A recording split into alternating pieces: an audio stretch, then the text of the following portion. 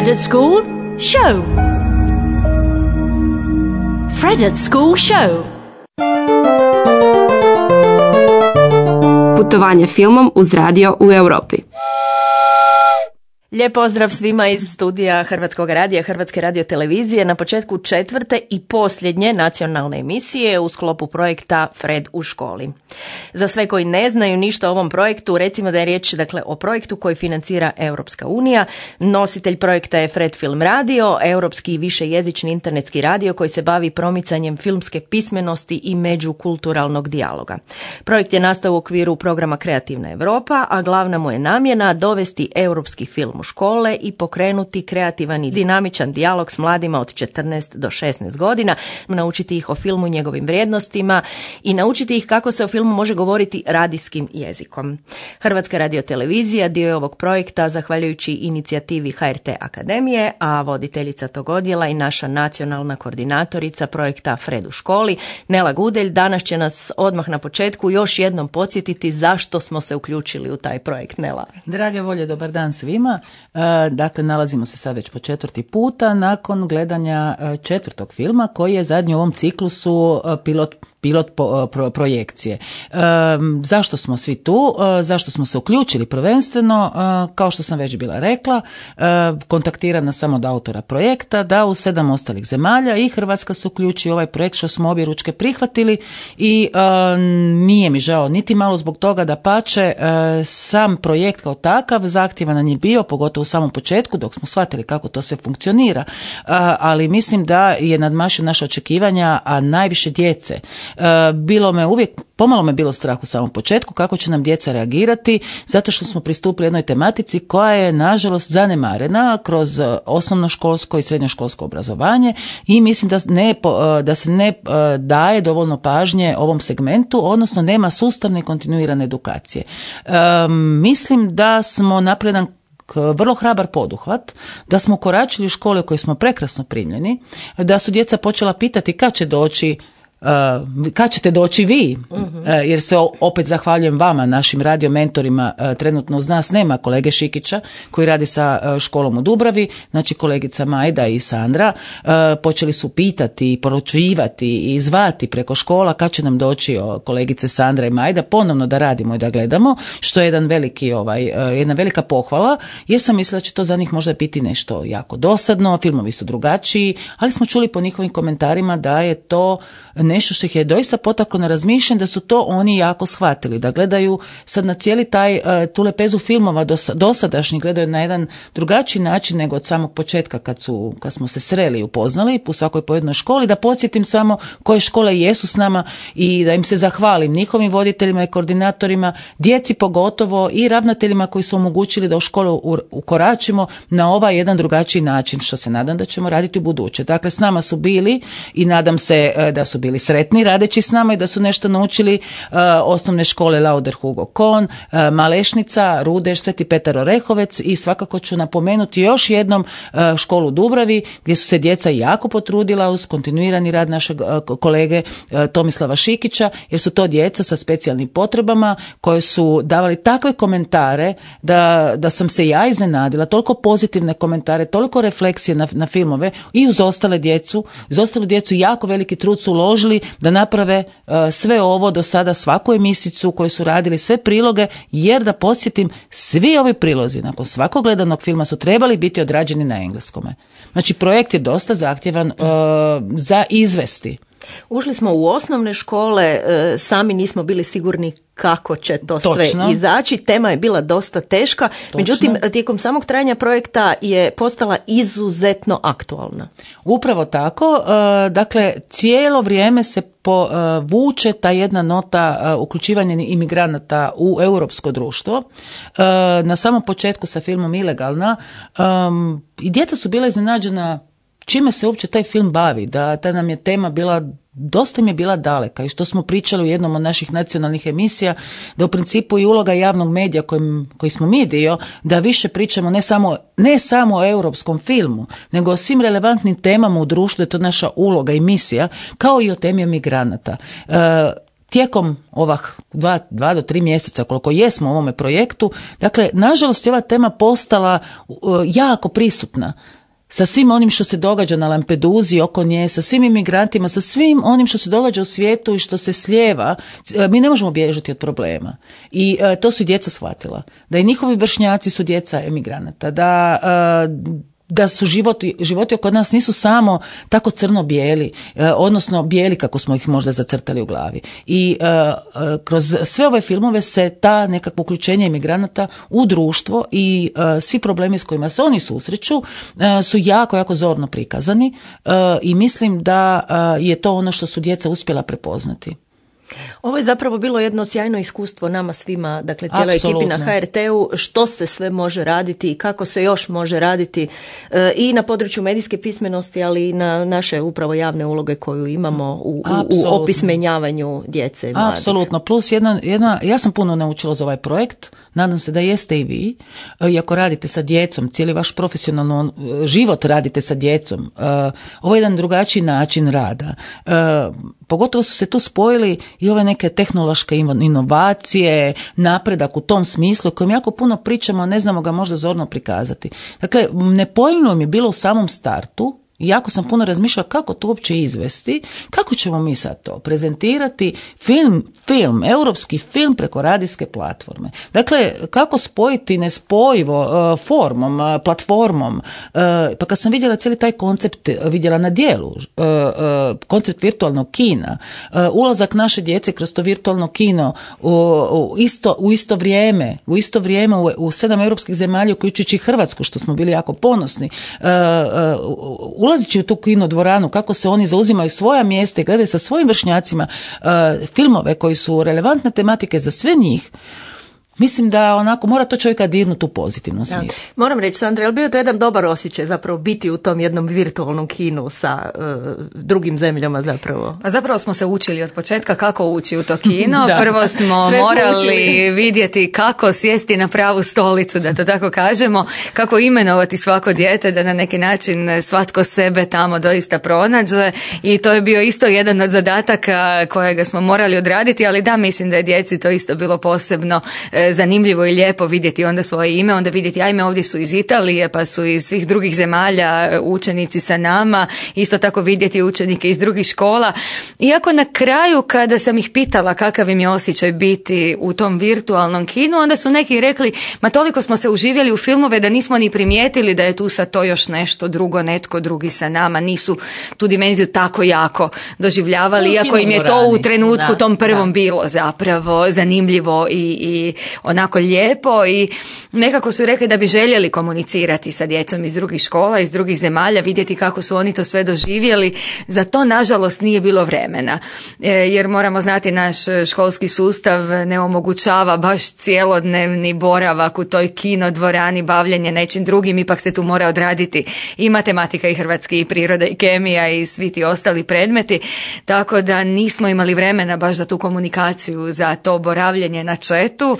Ali oni bi to željeli. Zato i školama i profesorima i svima koji su zapravo dolazili i u suprotnom turnusu i prepuštali svoje učionice i svoje zapravo satove i poklanjali nam svoje slobodno vrijeme. Sve ceduljice sa posjetnikom da je projekcija tada i tada. Da, zaista svi su surađivali u tome. Svi su surađivali, snalazili se, i da, mislim da je to bilo za učenike posebno iskustvo. Ono što kažu, ne gledaju europske filmove, nije bilo akcije, ali ipak je bilo zanimljivo, nije bila nekakva velika scenografija, nisu bili svi lijepi, zgodni, mršavi kao što su rekli, nego normalni. Bojali smo se jer su zapravo teme bile teške, bojali smo se kako će oni prihvatiti te filmove, međutim ja isto moram reći da su oni njih odgledali i prihvatili i vidjeli puno bolje i temeljitije i detaljnije nego što sam ja mislila i što sam se nadala. Ja mislim da moramo naglasiti samo još jednu možda vrijednost ovoga projekta, ne samo što gledaju gledaju europske filmove, ne samo što su radili radijske emisije,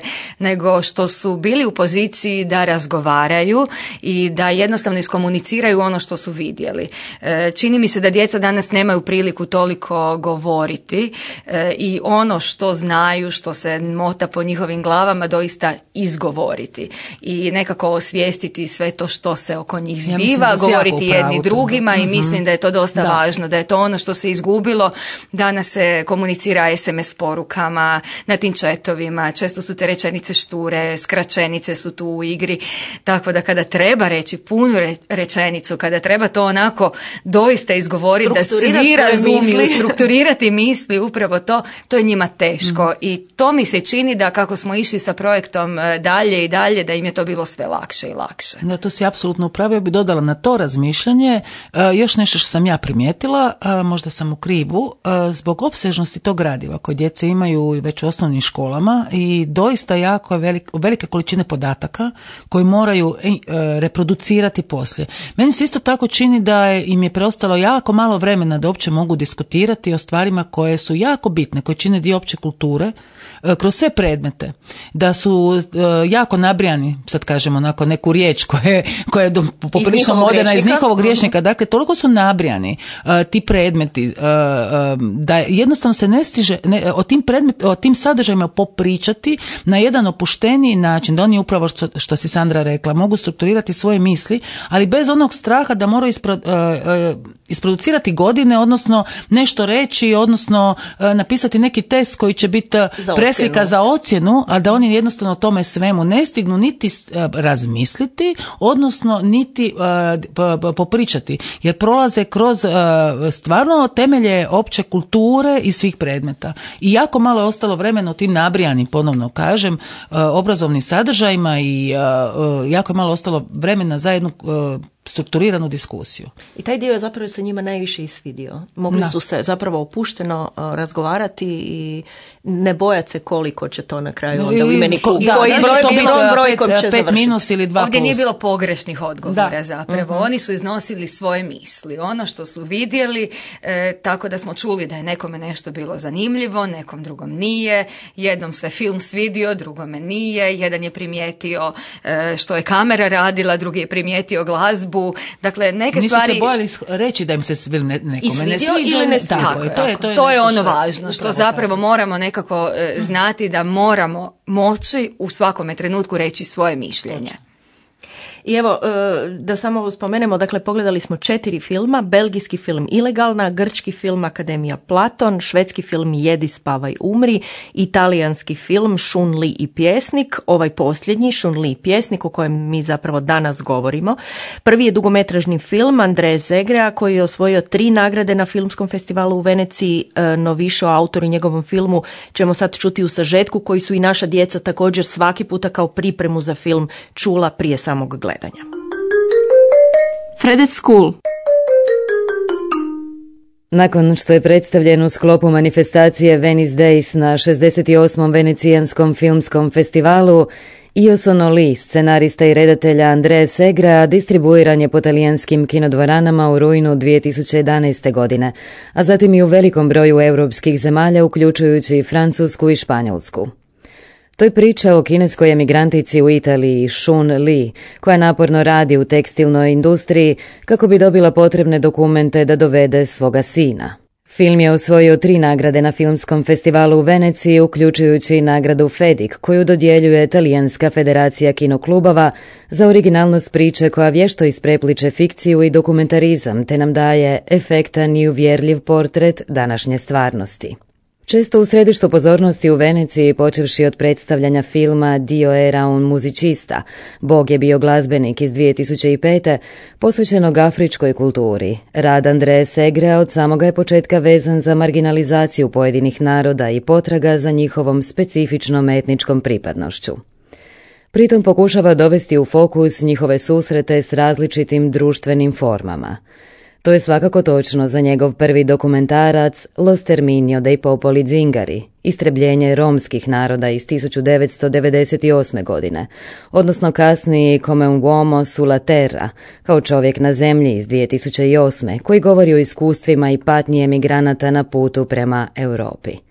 Ne zaboravimo ni Il sangue verde, zelena krv, koji rekonstruira događaje i nasilne sukobe u Rozarnu, pokrajini Reggio Calabria, gdje je nekoliko stotina emigranata u siječnju 2010. prosvjedovalo gradskim ulicama protiv diskriminacije i ubogih životnih uvjeta, palilo vozila i sukobljavalo se s policijom.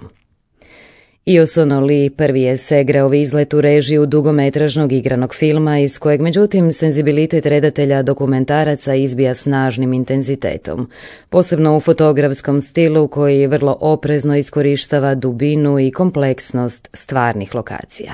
Nastojanje da se zadrži u društvenoj stvarnosti vidi se i u činjenici da konoba u kojoj junakinja filma Shun Li radi doista postoji u stvarnom životu. To je Osteria Paradiso u Chioggi, u venecijanskoj laguni, okupljalište ribara koji su nadahnuli najvažniji susret u filmu. Ovu konobu u stvarnosti vode kineski doseljenici. Kao što i sam Segre ističe, film se temelji na istinitoj priči, istinitom susretu s kineskom djevojkom koja je radila za šankom u konobi koju posjećuju ribari iz Chioggija. Gledajući nju dobio sam ideje za priču. Kakve će odnose ona moći stvoriti u regiji poput moje koja je toliko nenaviknuta na promjene. Iz toga stvarnog susreta nastala je ideja za fikciju. Među redateljevim najnovijim radovima, a posve u skladu s njegovim interesima i poetikom, treba istaknuti dokumentarni film In debito, Nedospio dug iz 2013. u kojem umjetnički obilazak talijanskog glazbenika Caposele postaje prigodom za strastvenu analizu grčke kulture i društva u godinama krize. La prima neve, prvi snijeg, također izašao 2013. Priča je o Togoancu koji emigrira u Italiju i odlazi živjeti u planinsku dolinu gdje uspostavlja snažnu vezu s lokalnim stanovništvom. Come il peso dell'acqua, poput težine vode, nastao je u povodu godišnjice tragedije iz 2013. koja se dogodila blizu otoka Lampeduze, kada se utopilo 366 emigranata. Europski film uz radio. Kao što smo već rekli, zadatak je učenika bio da pogledaju film i nakon toga naprave svoj radijski prilog o filmu, u kojem bi se trebala naći sva njihova znanja, iskustva o filmskoj umjetnosti, impresija o samom filmu i promišljanje o njemu, pa da vidimo kako su se snašli.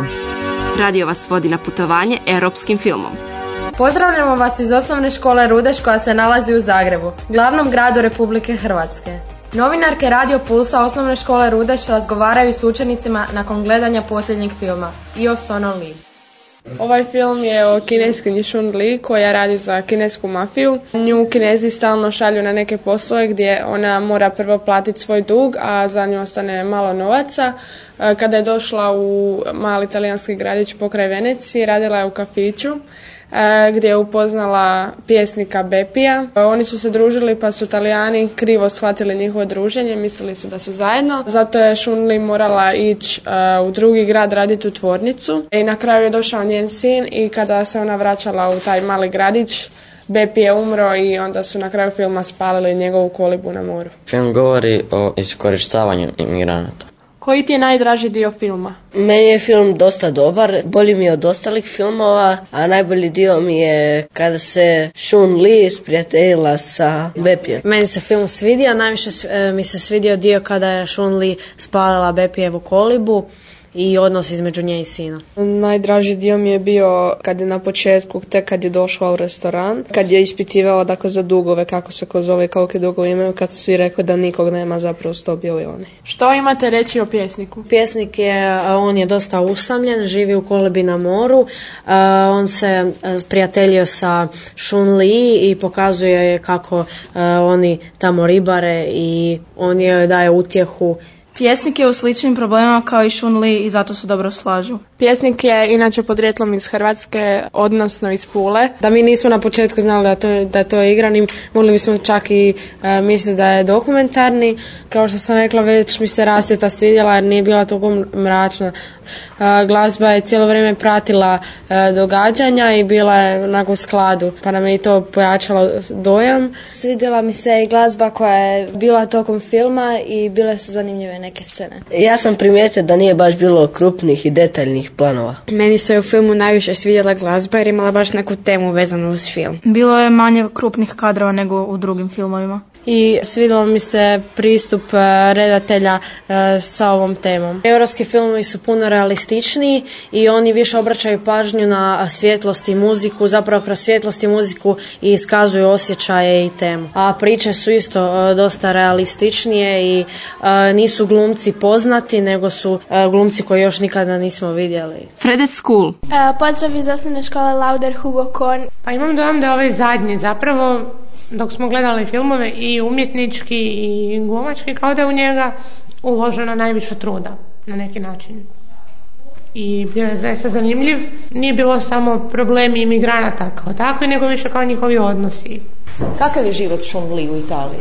Poprilično dosadan, jer ona tamo osim one svoje prijateljice i cimerice nema nikoga, pa dane provodi u tom kafiću gdje radi i zapravo ti ljudi koji tamo dolaze su i pomalo grubi prema njoj, a ona se samo smješka i zapravo ne zna kako bi reagirala. Najviše mi se sviđa scena kad su Shun Li i Bepi bili na brodu i kad je on nju bio poslužio sa rakijom i zapravo se oni počeli pričati, nekako zbližiti. Moja najdraža scena je bio početak filma kada su Shun Li i njezina prijateljica palili one svječice u kadi.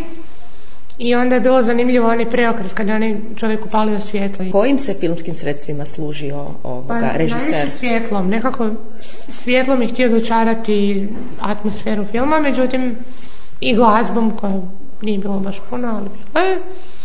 I emocijama likova. Europski film uz radio. Pozdravljaju vas Lucija, Analena, Klaudija, Maja i Dominik iz osnovne škole Malešnica u Zagrebu. Film mi se svidio, nije baš bio napet pa zanimljiv jako, ali priča je dobro napravljena i treba razmisliti o njoj. Meni se film svidio zato što je dosta realan i to se događa i u Hrvatskoj kada dođu neki druge rase, onda ih svi vrijeđaju i tako isto u dijelu filma kada je netko od ribara išao u mirovinu, onda su ovi mlađi svi njega zezali zato što je on star. Nakon što su ti Kinezi rekli da se ne smije družiti s Bepijem i kada je to ona rekla njemu, on je bio jako žalostan i na kraju kada je njen sin došao u Italiju, ona je saznala od drugih tih ljudi iz kafića da je Bepi umro. I onda je ona, pošto je on rekao kao da bi on rado da mu napravi kao pogreb kao i tom njenom velikom pjesniku, ona je to stvarno napravila, dakle zapalila je njegovu kuću. Meni se radnja filma baš i nije svidjela jer mislim da je malo premonotona i predosadna, ali mi se svidio način na koji je snimljen film jer nema puno pomicanja kamere i kamera je zapravo mirna, čime nam potiču nekakve osjećaje tuge i smirenosti.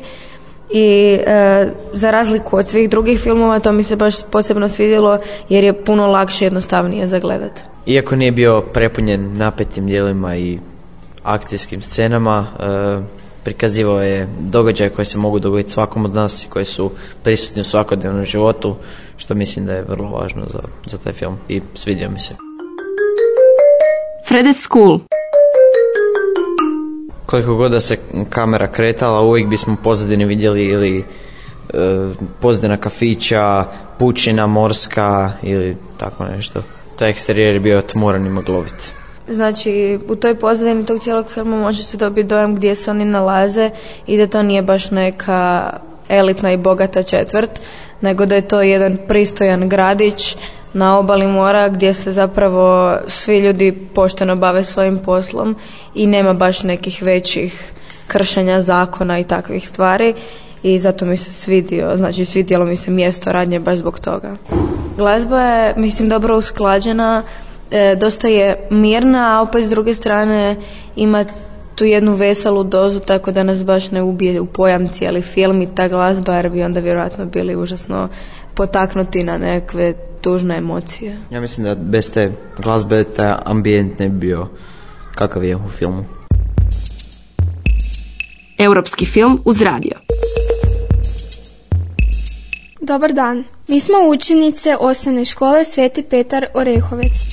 Film mi se svidio jer je predstavljao ljubav jedne žene i muškarca koja se nije mogla ostvariti, a u stvari se to u stvarnom životu vrlo često događa.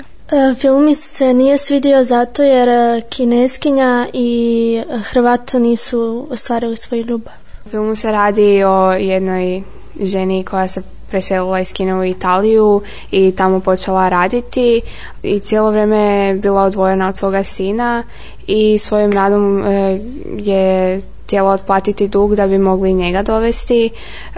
Kada je počela raditi u jednom kafiću kao konobarica, onda je upoznala jednog muškarca. On je isto bio imigrant, ali on bio iz Hrvatske i živio u Italiji već 30 godina, pa ga njegovi prijatelji baš i nisu smatrali imigrantom. I oni su se počeli češće družiti, postali su dosta bliski, ali njihovi prijatelji su bili protiv toga i na kraju se njihova ljubavna priča nije završila dobro. Shun Li je djevojka koja ima dobro srce i vrlo je otvorena i sretna, ali ipak ima neke granice koje ne smije prijeći ako želi da ponovo vidi svog sina. Redatelju je bilo važno da se vide glumci, ali bilo mu je također važno da se vidi cijela okolina u kojoj se radnja događala. Kamera je sve snimala tako da se vide i osobe, ali da se vidi i ostali okoliš gdje se to sve nalazi, da vidimo kakav je to grad, kakva je gradnja i more i sve ostalo.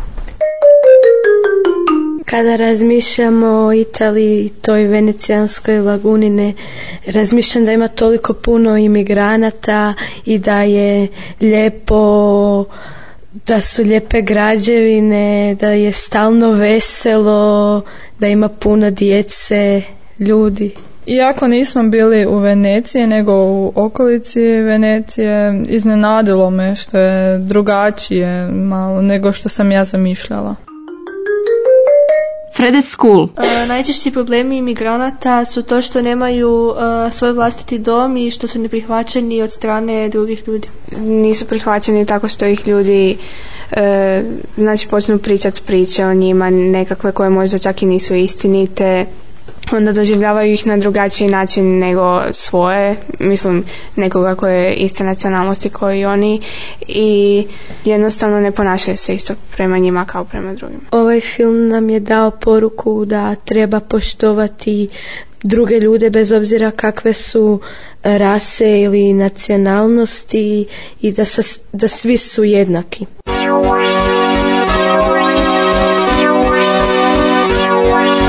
Film u Europi uz radio.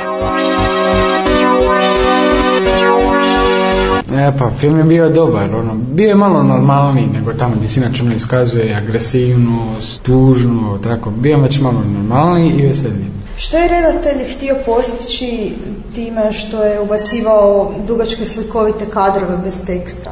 Da izgleda kao da smo pokraj ljudi, da izgleda kao da je to realno, da vidiš sve svojim očima. Zbog umjetnosti, radi jačeg dojma, što misliš? Radi jačeg dojma, apsolutno. Također, znači na početku filma Li nije rečeno koliki je zapravo njen dug. Je li to bilo zapravo fair ili nije? Pa to je bilo nepravilno, znači nepošteno. Nije bilo fair, zato što su možda su mafijaši. Film prati cijela pozadina sive Venecije, da tako kažemo, i što misliš kako je zapravo vrijeme utjecalo na razvoj događaja? Sredozemna klima, poplave, kiša, nije baš bajno. A je li pjesnik bio pravi pjesnik? Nije. Pa bio je pjesnik, ali nije bio pjesnik. A pa znači svi smo i pjesnici, ono kao što kaže profesorica Sratskog. Znači ti možeš napisati, ali možeš se hvaliti pred svojom. I kad je on to postao pjesnik? Kad je napisao svoju prvu pjesmu. A kad je to bilo? Kad je bilo. Što mislite koliko je zapravo teško živjeti kao tuđinac u nekoj zemlji? Jel, kao što smo vidjeli, radnja filma prati Kineskinju u Italiji. Zavisi ako... Ali se kako se prilagodi okolini? I kakva je okolina oko nje? Fredette School. Toliko za danas. Veliki pozdrav upućujemo vam iz Zagrebačkog centra Dubrava. Zajedno smo u projektu Fred u školi. I u našoj današnjoj emisiji pozdravljam Đelu Hadžiselimovića koji je 40 godina svog iskustva i rada na Hrvatskoj radioteleviziji nekako u prostoru filma, mogu reći, smjestio, odabrao stotine, ja mislim, dokumentaraca i po tome zapravo ostavio svoj trag i postao poznat. Tisuće. Te se minute ne daju ni izbrojati. Ma kakvi? Evo, čuli ste sad kako su djeca od 15 godina neko svoje prvo iskustvo gledanja filmova, odnosno bolje rečeno gledanja europskih filmova, doživjela i pretočila u nekoliko radijskih minuta. Možete li komentirati kako su oni zapravo gledali te filmove? Oni su gledali vrlo pažljivo i njihove reakcije su izvanredne. Primijetili su one opće osobine europskog filma, primijetili su dobar scenarij, primijetili su redateljski rad, primijetili su rad kamere, svjetla, posebno glazbe koju su svi zamijetili. Primijetili su upravo ono što europski film čini različitim od komercijalnih američkih filmova. Doduše, kod svih njih se vidi da im fali akcije, jer su, nažalost, zadojeni američkim filmovima. Ali u svakom slučaju jako je lijepo da su gledali europski film i da ih se dojmio. Prema tome, ja mislim da je to jedna vrlo uspješna stvar. Naime, europski film rijetko kad je komercijalan, osim možda Bessonovih filmova, a ovo ostalo je sve američki tipični film koji obiluje akcijama, koji scenaristički možete ispričati u jednoj rečenici, ali zato imate 2 sata sumanute judnjave i svega. Onda kad se susretnu sa jednim filmom koji je zahtjevniji, koji traži od njih razmišljanje, koji traži od njih da prate redateljski rad, da prate glumački rad, onda su puni ovakvih dojmova. Ja garantiram da su pogledali neki film sa Seagalom ili sa Van Dammom, da ne bi mogli složiti ovoliko lijepih rečenica. Mnogi od njih su bili iznenađeni nakon gledanja prvog filma. Vrlo ih je teško bilo zapravo odmaknuti od toga da je riječ o igranim filmovima, ne o dokumentarnim filmovima. Pa to je negdje, opet se vraćamo na to je negdje kvaliteta europskog filma koji nije baziran na jednostavnoj priči. Priča je vrlo životna, samim time automatski i glumci i redateljski pristup i glumački pristup daje privid jednog stvarnog života, što je upravo odlika europskog filma. A nije ni čudo da Amerikanci svako malo posežu za europskim scenarijima ili remake-ovima kako bi uspjeli napraviti nešto, jer je tamo ogromna kriza scenarija. Europski film je uvijek bio poznat po kvalitetnim scenarijima. Sad kad imate jedan dobar scenarij, dobar glumački i redateljski rad, to automatski pogotovo kod mladih ljudi ne navikli na takve filmove, proizvodi dojam dokumentarnosti, odnosno istinitosti, životnosti. I malo ih je mučio kraj. Kraj koji je za njih i za njihovo filmsko iskustvo stalno bio, nije ga bilo. Bio je nezavršen, moglo je biti ovako ili onako i nije bio happy end. Pa to opet, ponavljam, to znači da baš nemaju previše iskustva sa europskim filmom. Europski film potiče na razmišljanje, europski film de facto ne završava onog časa kada piše kraj na ekranu. To je jednostavno umjetničko djelo koje tjera čovjeka na razmišljanje, na refleksiju o samog sebe, života i tako dalje. Sve ono što recimo kod ovih gromoglasnih blockbustera sigurno neće vidjeti. Tamo je kraj kad glavni junak pobije sve ostalo. Ono što je, ja mislim, jako važno, oni su gledali zapravo sve ove filmove bez puno filmskog znanja i iskustva, zato što ga i naše škole, nažalost, ne daju. Ovo je jedna prilika da nešto više nauče općenito zapravo o filmskoj umjetnosti. Da li bi ja mogao sad pohvaliti našu kuću, da se naša kuća, dobro, budući smo mi javna televizija, jedina i bavi takvim filmovima, mi imamo i cikluse europskih filmova i forsiramo ih. Jest da gledanost nije velika, jer ljudi su postali previše konzumenti i ne traže filmove o kojima moraju razmišljati, traže filmove koji će ih zabaviti toliko dugo dok traju i poslije toga gledati nešto sasvim drugo. Ali upravo pogotovo naš 3. program televizijski nudi ono što je jako nemoguće pronaći nigdje drugdje, jer su to filmovi koje nema na DVD-u, to su filmovi koji su ciklusi europskih autora i ne samo europskih. Prema tome mislim da se bavimo dobrim poslom kad to radimo i nadam se da će recimo ovakve akcije kao što je ova potaknuti mlađe ljude da više pozornosti obrate europskom filmu, samim time da dobiju bolji uvid u to i mislim da će onda biti bolja situacija. Filmsku publiku trebamo odgajati, zapravo od malena. Naravno, ja se sjećam kad smo mi bili studenti, da je ispred kinoteke u Zagrebu bio red gotovo kao za nogometnu utakmicu, svi su htjeli pogledati neko dobro ostvarenje, ne znam, Bergmana, Buñuela ili još dalje Dreyera, Murnau, sve ove stare autore. Danas, nažalost, nema sistematskog uvida u filmsku umjetnost i onda jedino mjesto je de facto Hrvatska televizija, odnosno ovakve hvalevrijedne akcije, pa da se malo bolje upoznaju sa jednom potpuno drugom stranom filmske umjetnosti. Odnosno, ovo jest filmska umjetnost i ovo su uglavnom filmske akcije. Koju ocjenu biste dali našim učenicima?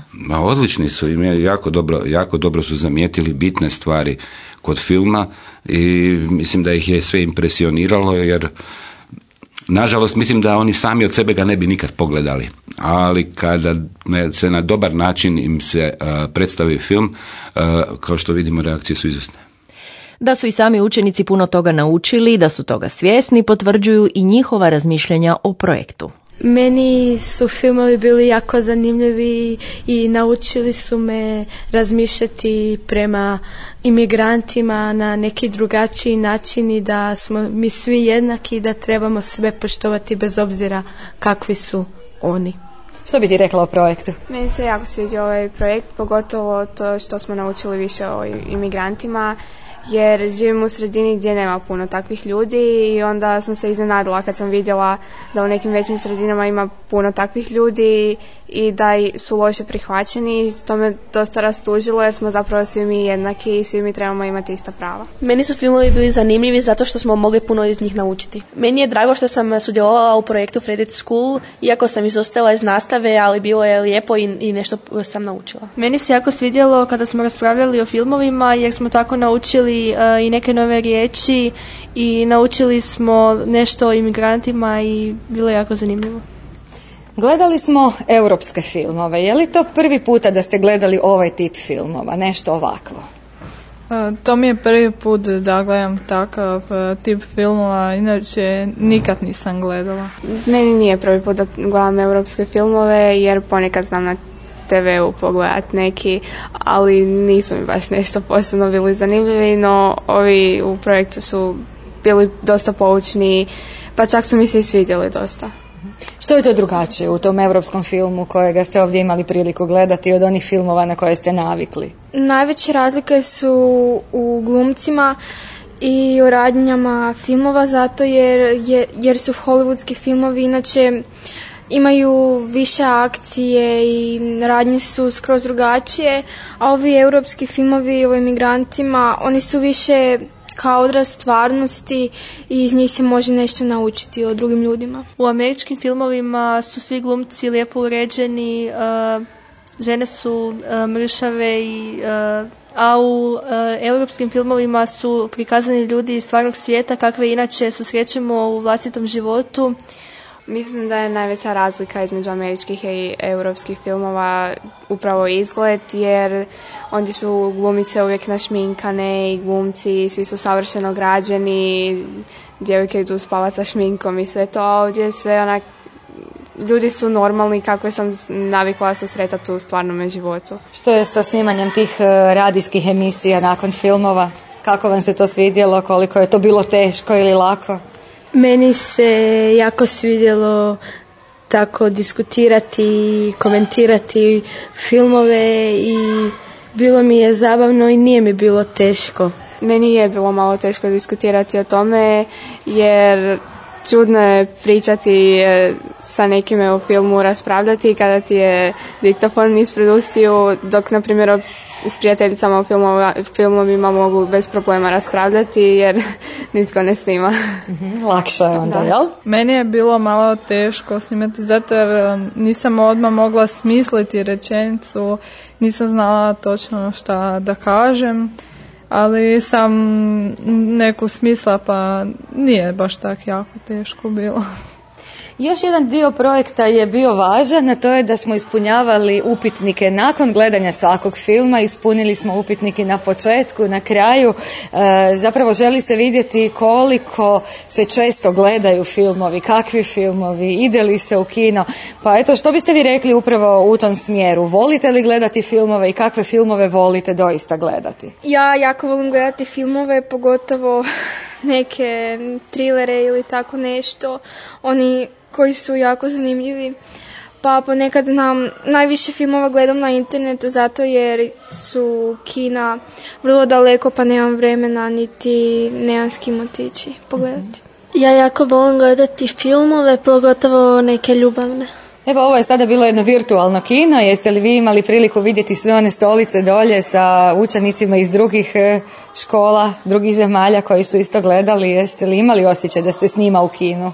Pa bilo mi je čudno što gledam film u isto vrijeme kad i mnogo ostalih osoba, jer obično gledam samo sa svojom obitelji kod kuće i ne znam, ovo je stvarno čudan osjećaj. Meni bi bilo zanimljivo razgovarati, diskutirati, pričati sa nekim koji su u projektu i pogotovo ako su drugog jezika. Ja bi jako voljela razgovarati sa drugom djecom koji su pogledala film pa da razmijenimo malo mišljenja. Meni je prvi i četvrti su bili dosta slični jer se radilo o odnosu majke i sina. Drugi film mi je bio mi je nije mi se baš svidio jer je bio dosta dosadan, kako bi se reklo. I treći film mi je isto tako bio dobar jer se razlikovao po temi od ostalih i svidjelo mi se to što je bilo dosta toga na našem jeziku pa smo mogli razumjeti. Najviše mi se svidio treći film jer sam dosta dakle, toga što su pričali mogli razumjeti većinu teksta, te mi je nekako bio najdojmljiviji i najviše se toga dešavalo. Meni su najbolji filmovi bili prvi i sad ovaj zadnji. Nekako sam više razumio temu nego kod ostalih filmova. Oni su mi bili malo dosadni. Meni su najdraži filmovi bili, i najviše filmove koje sam razumio su mi bili Ilegalna i Osana Lee. Zbog toga što govori o teškom životu majke i sina, kako majka koja je u drugoj zemlji ne može doći tako brzo do sina. Meni su najdraži filmovi, prvi film to je Ilegalna i četvrti film Osana Lee. Prvi film je najdraži zato što je vrlo napet i opet je situacija između majke i sina kako se ne mogu vidjeti. A u ovom zadnjem filmu mi je zanimljivo kako su Talijani, odnosno Hrvati i Kinezi su se sprijateljili i opet je situacija s majkom i sinom gdje se ne vide često. Meni se najviše svidio film Osana Lee, a najdosadniji mi je bio Akademija Platinos. Najbolji mi je film bio Osana Lee zbog toga što ima zanimljivu temu i govori o odnosu između majke i sina, a Akademija Platinos mi je bio dosadniji jer je imao nejasnu temu. Sva 4 filma su govorila o problemima ljudi, ali po meni su samo je i Osana Lee imao završetak na razliku od ostalih. Sva 4 filma koja smo gledali su europski filmovi. Makoliko se razlikovali, nešto ih ipak sve veže. Pa sve ih veže zapravo to što su nas podučavali o imigrantima i kako se oni snalaze u drugim zemljama, jer smo time vidjeli kako njima teško zaraditi neke novce i kako bi mogli preživjeti. I na primjer u prvom filmu, znači Ilegalna, i u zadnjem Osana Lee su majke htjele doći do svojih sinova, ali su morale puno trpiti. Sva 4 filma koje smo pogledali su povezani zato što prikazuju stvarnost, ništa ne uljepšavaju kao hollywoodski filmovi. Sva 4 su igrana filma, mada smo mi možda mislili da su to dokumentarne, jer imaju gotovo sva obilježja dokumentarnog filma i dosta su stvarno glumili likovi. Sva 4 filma su tmurna, napravljena su tamnim bojama i ima dosta malo svjetla, zato što govore o problemima. Problemi susreću ljude koji su emigranti, koji su imigrirali iz svoje zemlje radi boljeg života. u svim filmovima ti koji su imigrirali u te zemlje su zapravo bili odbačeni od drugih i nisu baš se sprijateljivali s njima, jer na primjer u zadnjem filmu, sad ovom 4. Iosono Lee se ta Kineskinja koja je imigrirala u Italiju se sprijateljila sa Hrvatom koji je isto tako bio imigrant i oni su se tako našli jer nije bilo drugih koji su ih prihvaćali. Ovi filmovi su me poučili kakav je njihov život i koliko se oni moraju patiti i onda kad tako tragično završe, to stvarno nije lijepo. Prije ovog projekta nisam uopće znao za takvu vrstu ljudi ni da postoje, ali sad kad sam pogledao filmove nekako drugačije gledam na svijet.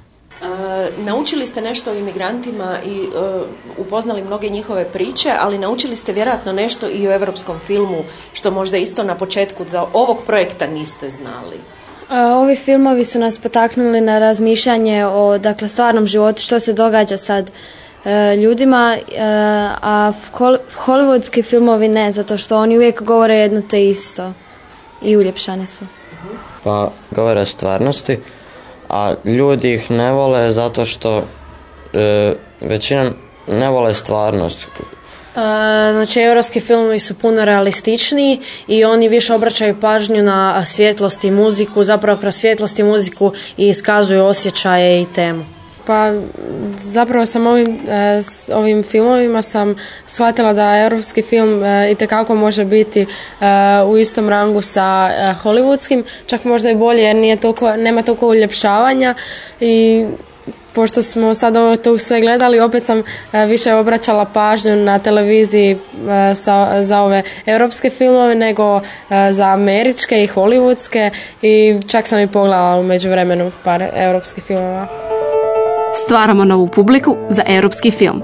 S nama je na telefonu i Bruno Kragić, predsjednik programskog vijeća Hrvatske radiotelevizije, doktor filmologije, urednik filmskog leksikona, te savjetnik i predavač na školi medijske kulture dr. Ante Peterlić. Ja osobno smatram, vjerujem da dijelim i stajalište većine članova programskog vijeća, ako ne i svih članova programskog vijeća, dakle govorim sad o tijelu kojem trenutno predsjedavam, a koje je zaduženo za nadzor programa HRT-a, da su ovakvi projekti zapravo projekti koji u potpunosti ispunjavaju one misijske ciljeve Hrvatske radiotelevizije kakvi su navedeni i u zakonu o HRT-u i u programskom ugovoru HRT-a i Vlade Republike Hrvatske, koji je ključni zapravo dokument za nekakvu petogodišnji rad Hrvatske radiotelevizije. Dakle, ovi projekti širenja medijske pismenosti u kontekstu širenja digitalnih tehnologija, širenja općenito svih mogućih varijanti audiovizualnih medija su projekti na koje bi Hrvatska radiotelevizija, evo dopustit ćete mi da to kažem, trebala ulagati i više i više. Ovo je u svakom slučaju vrijedno spomena i jako je dobro da se HRT uključuje u to, ali po mom osobnom mišljenju to su one neke točke, programsko vijeće nema financijskih nadzora, to su one neke točke uz recimo sad već na neki način afirmirani treći program televizije uz naš klasični treći program radija, one točke podupiranja nekomercijalnih stvari koje su zaista od javnog interesa. A ovdje osobito stoga što je ovdje riječ o djeci, što je riječ o načinu na koji se djeca zapravo mogu kreativno medijski izražavati u smislu ovladavanja audiovizualnim medijima koji su, znamo danas, ključni mediji i uključivati u taj tip, kako bih rekao, komunikacija, svakodnevice i uopće kreativnog izražavanja. I Hrvatska radiotelevizija kao javna televizija, kao i ja osobno vjerujem središnja zapravo radijska i televizijska kuća u Hrvatskoj, još uvijek, a nadam se da će tako biti i dugo vremena,